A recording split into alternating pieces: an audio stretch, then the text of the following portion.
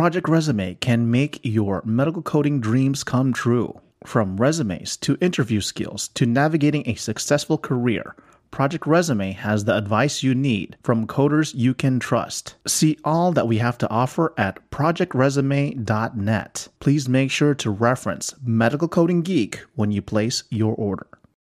Looking for a convenient, cost-effective solution for interventional radiology coding training? Check out Cracking the IR Code, Mastering Interventional Radiology and Cardiology Coding Online Education, created by interventional radiology coding expert Stacy Buck of RadRx. This comprehensive online training offers access to content for 1 year, Q&A support available during your 1-year enrollment period, hundreds of coding scenarios, and actual operative reports. What are you waiting for? It's time to earn that specialty credential. Go to RadRx for additional testimonials and information, and use our promo code GEEK10 for special pricing. Again, go to RadRx and use our promo code GEEK10 for special pricing. The Haugen Consulting Group offers healthcare consulting, education, and auditing services utilizing a team of industry experts specializing in leadership, project management, and assessments for HIM and patient access. Their auditors and educators are experts in facility and professional fee coding and offer education for ICD-10 CM, PCS, CPT, HIM, patient access, and revenue cycle. The Haugen Consulting Group is thrilled to be a partner with medicalcodinggeek.com and the Not Also Classified podcast. Go to thehaugengroup.com/shop and use promo code GEEK15 at checkout to receive a discount on webinars and desk aids. Again, go to thehaugengroup, HAUGEN group.com/shop and use our promo code GEEK, GEEK15 at checkout. You are listening to You're Not Elsewhere Classified. Welcome to Not Elsewhere Classified, a podcast about the medical coding, health information technology, and clinical documentation improvement community. I'm your host, Brian Kui.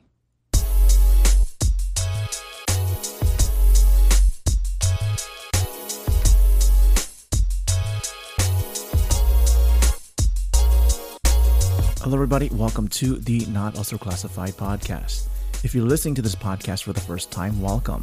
Over 70% of our listeners have an iPhone and listen to our podcast on Apple Podcasts. So please make sure to pick up your device and leave us a rating and a review. Please check out Medical Coding Geek and Not Also Classified on Facebook and Instagram. Also check out our Facebook groups, including Medical Coding Geeks, the CDI Network, the RHIT and RHIA Exam Support Group. We also have a community group page for the Not Also Classified podcast. And recently I opened up a marketplace group for CDI, medical coding, and HIM resources. And of course, you could find me on LinkedIn, Brian Kui. Last name is spelled C-U-I. Today on the podcast, we have brothers. We have Dr. John Zellam from Streamline Solutions Consulting and Jim Zellam from You're Just a Number, a blog on leadership, teamwork, and valueship. I'll mention this on the podcast, but my original intent was to interview Dr. John Zellam, but he also invited his brother to be part of the podcast.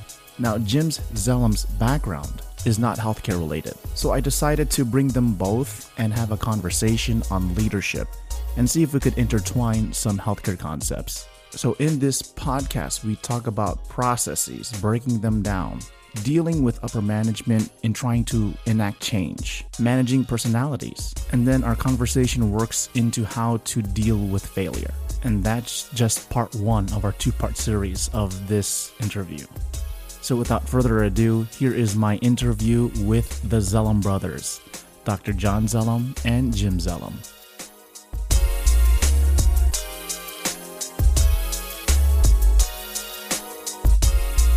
All right, so enough chit chat. Let's go ahead and get started. Welcome to the Not Elsewhere Classified podcast. Today's podcast episode is going to be interesting because normally I have one person and we do it one-on-one. Today on the podcast, I have brothers, brothers on my podcast. So I do want to welcome John Zellum and Jim Zellum. Gentlemen, how are you guys? Very good, thank you. Thanks, Brian. I have no script on this, so whenever I ask the questions, it's going to be. I just want to see how this goes, right? And well, first of all, let me kind of tell how we got connected. First of all, I'm more connected to Dr. John Zellum, because we have a common colleague by the name of Glenn Krause, who is the co-founder of what's the company? Top Gun Audit School and Core CDI. And over the summer, he connected me with you to work on a project for clinical documentation improvement, clinical documentation integrity. I had the great opportunity indirectly to listen to what you had to say about CDI. And I know you were on Tony Elholm's podcast about CDI. So was I. Just to let you guys know, please check out Tony Elholm's podcast, the Alpha Coding Podcast. Dr. John Zellum was on that podcast. Because we're connected with Glenn Krause, and I know you asked to be on the podcast, so I wanted you on the podcast, but I know you referred your brother, Jim, to be on the podcast because he has a book that is out on leadership, so we'll have him talk about that. But when the idea was proposed to me, I was kind of hesitant, just to tell you the truth. I was hesitant in the beginning not because I didn't want you on. It was because I didn't know how it would fit within the format that we do here for the Not Also Classified podcast. And I know you sent me a couple emails, and I'm like, you know what, I was out running, and kind of in deep thought, chasing rainbows, right? and I'm like, I think this could work. I think if I can get both the brothers on and somehow intertwine our conversations on leadership and in healthcare, I think this would be a great conversation. So let's go ahead and get with the first question. I don't know who wants to start, but the first question is going to be... I'll let the older brother go first. Well, the question is going to be, and you two can figure this out. First of all, where did you come from, and how did you get to where you're at today? Basically, to be short and sweet, I actually, when I was a teenager out of high school, I joined the Navy. When I got out of the Navy, I actually became a common laborer on a manufacturing floor, and I said, I can't do this for the rest of my life, okay? So I went back and I got my bachelor's in engineering, okay? And I climbed the ranks all the way through management, okay? I became an industrial engineer, so I know how to time study. I became a manufacturing engineer, okay? Then I became a supervisor of manufacturing engineer. Then I went more into the manufacturing side of it, and I went to plant superintendent, director of manufacturing, all the way up to VP of operations for a couple different companies. Okay, ending up more in the publishing industry. Okay, and so basically, I actually wanted to, lead people, grow teams and everything like that. And when I first started, I actually thought, well, I'm not doing too bad, okay? But now as I look back over my life, okay, I'm saying to myself, well, you kind of morphed into a leader. I wasn't really a leader. I think becoming a leader is a process that never ends, okay? So that's where I am today. I'm actually retired, okay? I do a lot of volunteer work. Okay, I volunteer for Red Cross and a couple other places. And basically, I just wanted to give back to the community, okay? And I felt that experience is the best teacher there ever is, okay? So I wanted to take my experience and help somebody. And, again, I work more for smaller companies. So I'm more not into, your big companies. I'm more into your small, medium companies that, it's leadership, but it's a different type of leadership because all that money isn't involved there to get there. Okay. So that's basically how I got to where I am. My question coming in from your background is from Navy to engineering, from engineering to publishing. What made the change from engineering to publishing? Because from what I understand in publishing, I know it's just about publishing books, but somehow you're talking about editing, creating. So somehow in that process, from engineering to publishing, right, there had to be a creative component that was kind of developed. So initially, did you ever had that creative side? You know, when you were in the Navy, when you're doing the engineering, was there always a creative, I guess, mindset or a creative side that has always been brewing throughout your career? Oh, I have a very creative. I am always trying to develop or invent something, okay? And I've done this my whole career. I belong to a couple, actually, entrepreneur clubs right now. And basically, I became more of a process engineer because I can really figure out processes very good. And basically, it's a very interesting question because when you say when I went into publishing, I went into the manufacturing side of publishing where I did more microfilm and digital, okay? Oh, wow. So actually, when they offered me that job, I didn't really want it. I said, well, why do I even want to interview for this job? Because I'm an engineer. It had nothing to do with it. But what really got me in there was because I have Snap-on Tools spent a lot of money teaching me quality. Okay, so I had a lot of quality knowing things, okay? And that's what got me in there, okay? And then I started changing the processes. And, I mean, it was a very great career. I mean, I even got to go to archives in, Ukraine and Russia. So nice. That's how I got into the publishing side of it because I was responsible for whatever the editors' contracts they signed. It was my responsibility to get it back to some form of media, being digital or microfilm, so the viewers can see it. You keep on talking about processes, right? So would you say you develop leadership through identifying processes, right? That's the first thing. And then identifying the problems within the processes and then trying to improve it. Is that how you develop your understanding of leadership? Now that you say it that way, that's exactly the way I developed it because what I did was I always went into processes and I always studied processes. And this is how I got into leadership because the biggest thing is asking questions, okay, and active listening, okay? So I would go in there and, I would ask, well, why do you do this? Why do you do this? Why do you do this? And I would study it.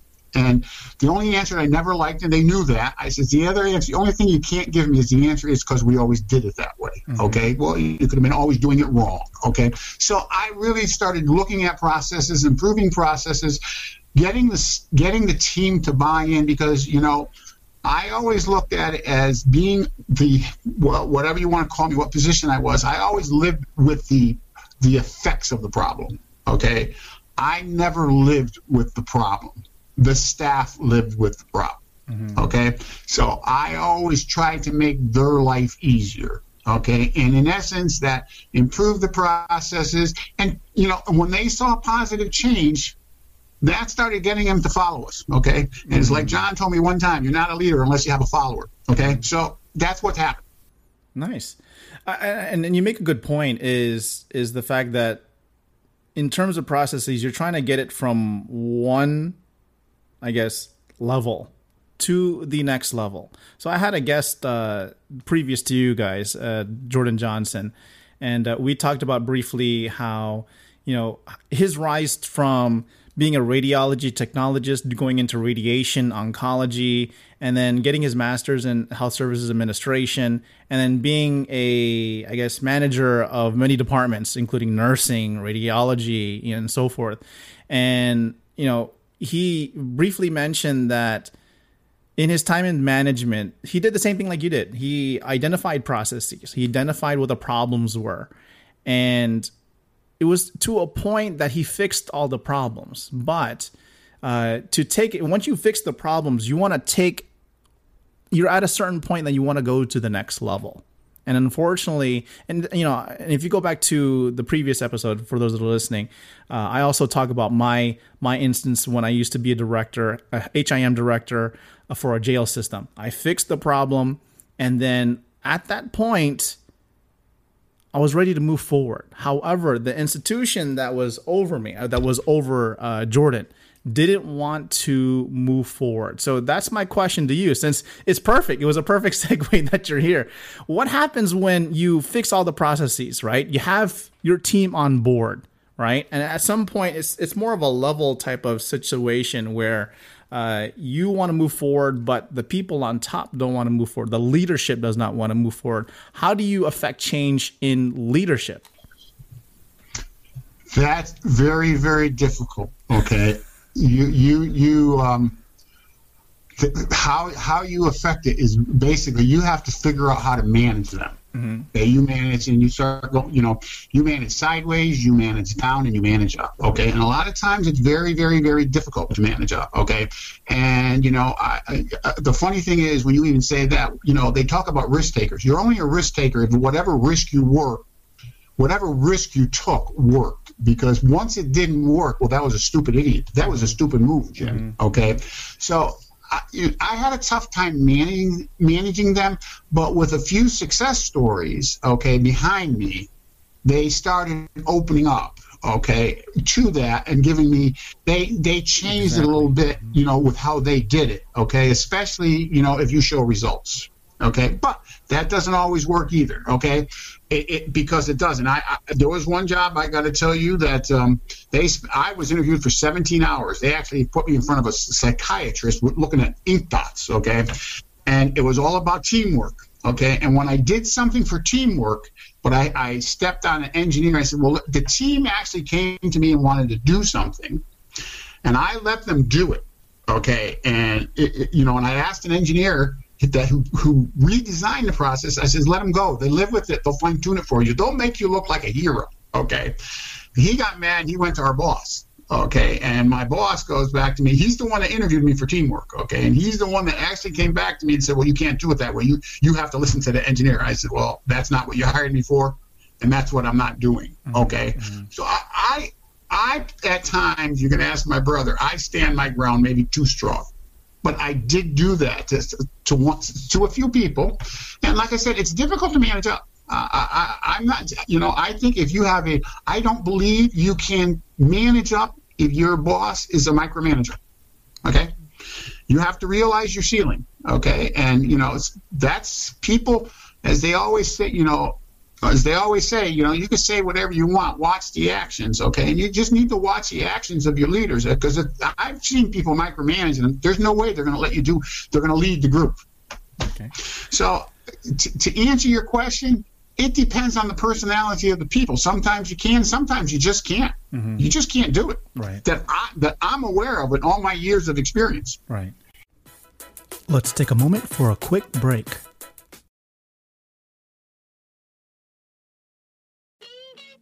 I listened to a lot of podcasts, and one product that I was curious to try out was Magic Spoon cereal. Magic Spoon is the high-protein, keto-friendly, gluten-free, grain-free, soy-free, wheat-free, naturally flavored, totally delicious, childlike cereal for grown-ups. Now you're probably thinking that it tastes like cardboard. I did my research on similar cereals and decided to give this brand a try. I subscribed to the variety pack that includes frosted, fruity, blueberry, and chocolate. And really, to my surprise, they really tasted great considering that it was supposed to be a healthy cereal. So far, my favorite is the fruity flavor. They also have nutty and cinnamon flavors too. I've already tried the variety pack for a couple months now and swapped out my subscription to try out their cinnamon flavor. Magic Spoon has 0 sugar, 3 grams net carbs, and 11 grams of protein per serving. They have a 100% happiness guarantee. If you are not completely in love with their cereal, they'll give you a full refund. So go to magicspoon.com and use our coupon code GEEK at checkout. Again, go to magicspoon.com and use our coupon code GEEK, G-E-E-K, at checkout.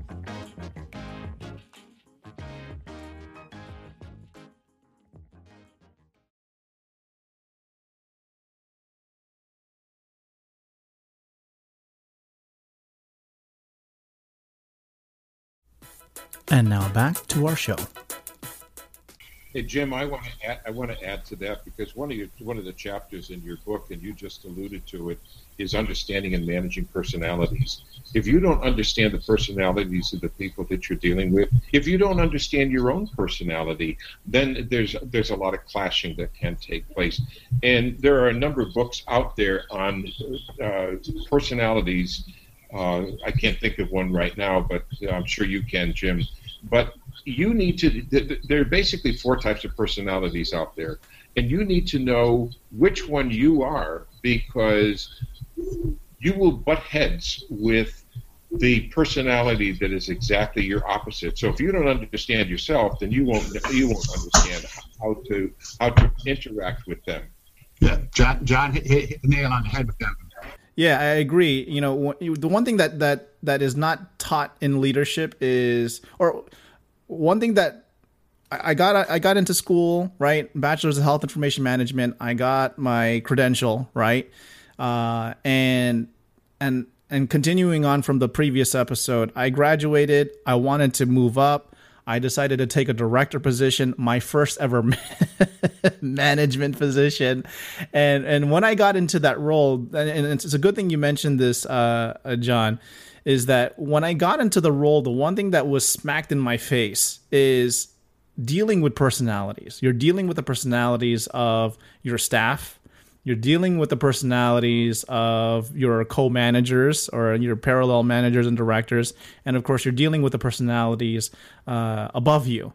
And I think the true skill even as a manager and trying to develop leadership is to trying to intermingle. And you mentioned this earlier, Jim, trying to get people on your side. And showing, the reputation that you have in your work, showing results. And that's how you truly get people on board. Now, I don't want to leave John out. And I'm glad you jumped in. So let's just jump over to John. John, let me ask you this question. I know you have an extensive background. I'm definitely interested to hear, because I've heard, some of the work that you've done. But of course, where did you come from and how did you get to where you're at today? Well, let me add one thing though to what you're talking about. Okay, so I was at a hospital in northern Michigan, and it was a staff meeting, including the medical staff, and it was given by the CEO, and she kind of took the aspect of motivational speaking to this talk that she gave, but she said one thing that made a lot of sense to me, and that is culture. Culture is so important no matter what we do, because there are different cultures all over the place. And she said, cultures are not taught, they are learned. And it takes 6 months to learn a new culture. So if you're coming from one job into another, you're leaving one culture and potentially going into another culture, and it's not going to happen overnight. And I think leadership is the same thing. Leadership is not taught, leadership is learned. And to even go further, Jim talked a lot about processes, and you mentioned processes. I've done some motivational speaking, and I always defined a process as a series of events that leads to a desired goal. And in essence, that's it in a nutshell. And there is a process to becoming a leader. There's also failure, because you need to fail in order to succeed.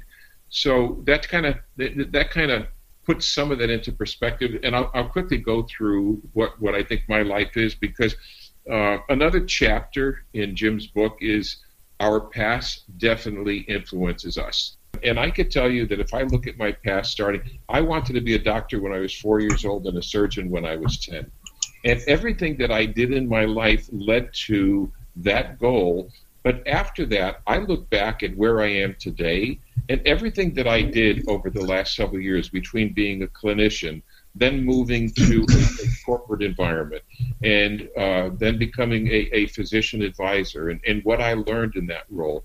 A period of time where I learned motivational speaking. I learned how to become an author and self-published 3 books.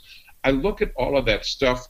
Even though I can go back farther, when I was practicing, I also got recruited by a company to help teach their sales department, to help them do product development, and to do mentoring, to do for new procedures, and to teach that. I got sent around the world to do that.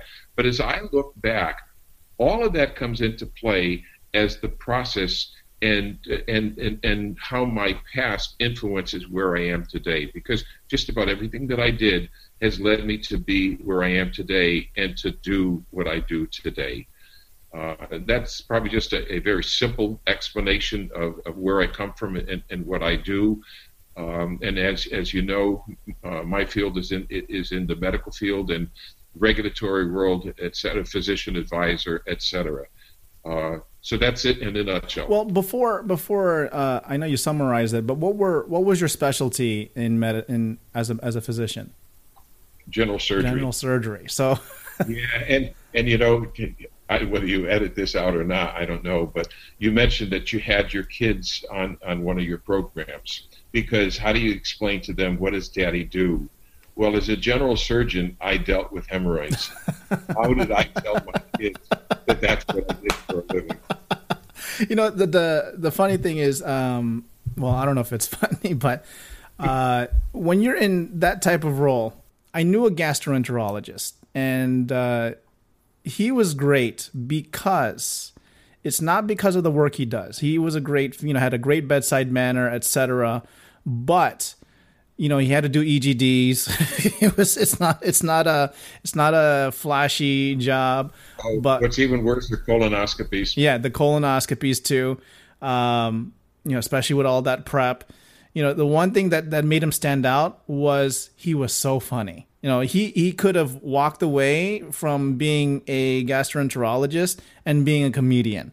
Because, you know, in that in that line of work, you know, even just being a physician in itself, you have to learn how to carry yourself, how to handle yourself, how to handle situations, etc.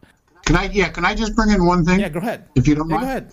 Because John talked about an excellent point about how your past, you know, affects your present and everything like that. And he brought up a very good positive side. Okay, because everything he did in life was to become that doctor, and everything he did, he went back to it. But I also want to tell you there's a negative side to that too, okay? When your past plays a role in your present, also, if you start getting doubted as a child, and when you're in a leadership role, and people are starting to doubt you, that has an effect on you, and you have to overcome that. And you know what, Jim? Let me expand on that concept. And the reason being is that you know, you mentioned how that past affected you, and you know, the past affected me. But one story, and I tell this to people all the time. My first report card in first grade was 5 A's, 2 B's, and 1 C. And to this day, I still remember those numbers for those letters. And the one thing our mother said to me, you could do better. And I will tell you that comment has stuck with me way into my adult life, because I find myself many times looking for the approval of others when I do something. And so it is so true that your past definitely influences, and when it happens, you don't know that that's going to be something that influences you. But as long as you're aware of it, you can deal with it. We might as well jump in some of the things that you guys were mentioning. Number one, failures, right? And I'm sure in all of us, we've dealt with the failures. But I think, you know, the general consensus is, how do you deal with it?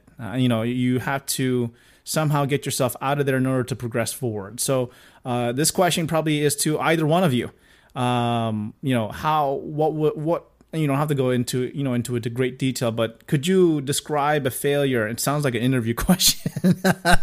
You know, could you describe a failure, you know, in your time, in your career, and how you were able to get out of it? Or, you know, I guess another question would be, you describe a failure, but how did you handle it? I think that's the better question. How did you handle that?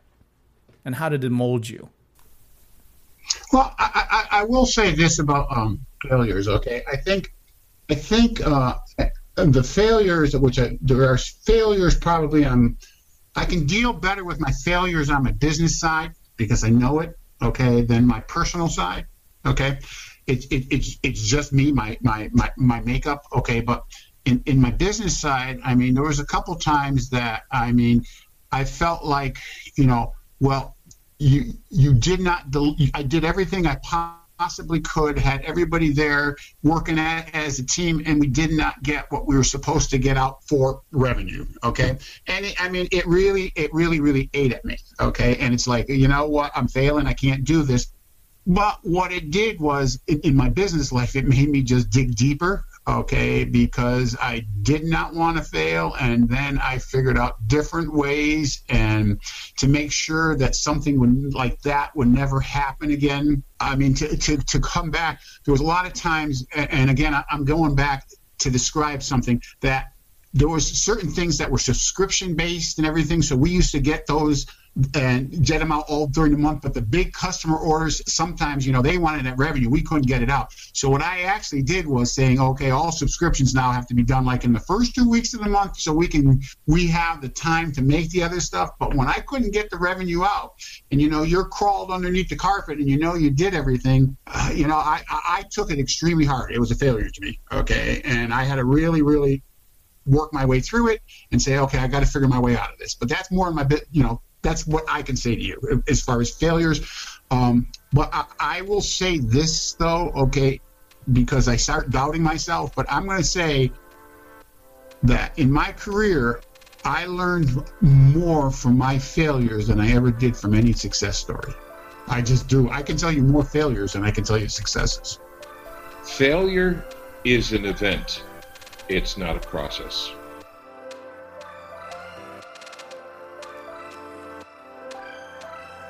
So there you have it. It is part 1 of my interview with the Zellum brothers.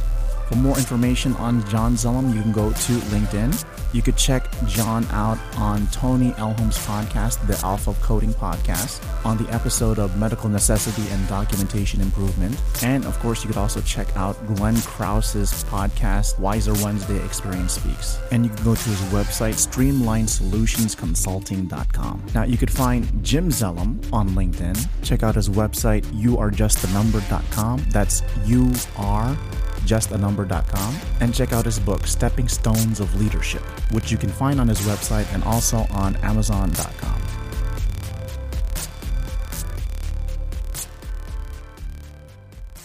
MedicalCodingGeek.com. This whole thing is just audio recording, right? No video. It's up to you. Right now, it's going to be the audio. I don't have any video yet. I'm still... Yeah, and that's fine. That's fine. I just, Yeah, I'm trying to... Nice shirt on for nothing.